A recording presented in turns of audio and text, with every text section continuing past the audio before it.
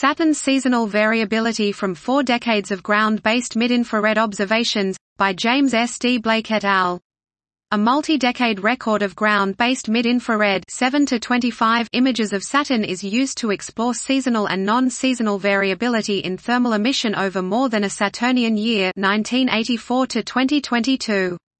Thermal emission measured by 3M and 8M class observatories compares favorably with synthetic images based on both Cassini-derived temperature records and the predictions of radiative climate models.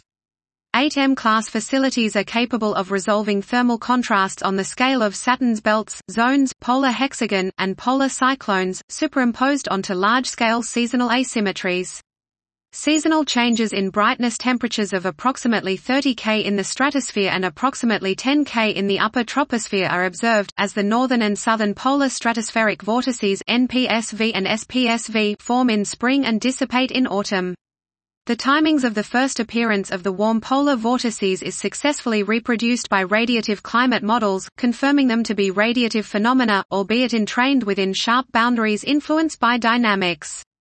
Axisymmetric thermal bands 4 to 5 per hemisphere display temperature gradients that are strongly correlated with Saturn's zonal winds, indicating winds that decay in strength with altitude, and implying meridional circulation cells forming the system of cool zones and warm belts. Saturn's thermal structure is largely repeatable from year to year via comparison of infrared images in 1989 and 2018, with the exception of low latitudes. Here we find evidence of inter-annual variations because the equatorial banding at 7.9 is inconsistent with a approximately 15-year period for Saturn's equatorial stratospheric oscillation, i.e., it is not strictly semi-annual. Finally, observations between 2017 to 2022 extend the legacy of the Cassini mission, revealing the continued warming of the NPSV during northern summer. ABR.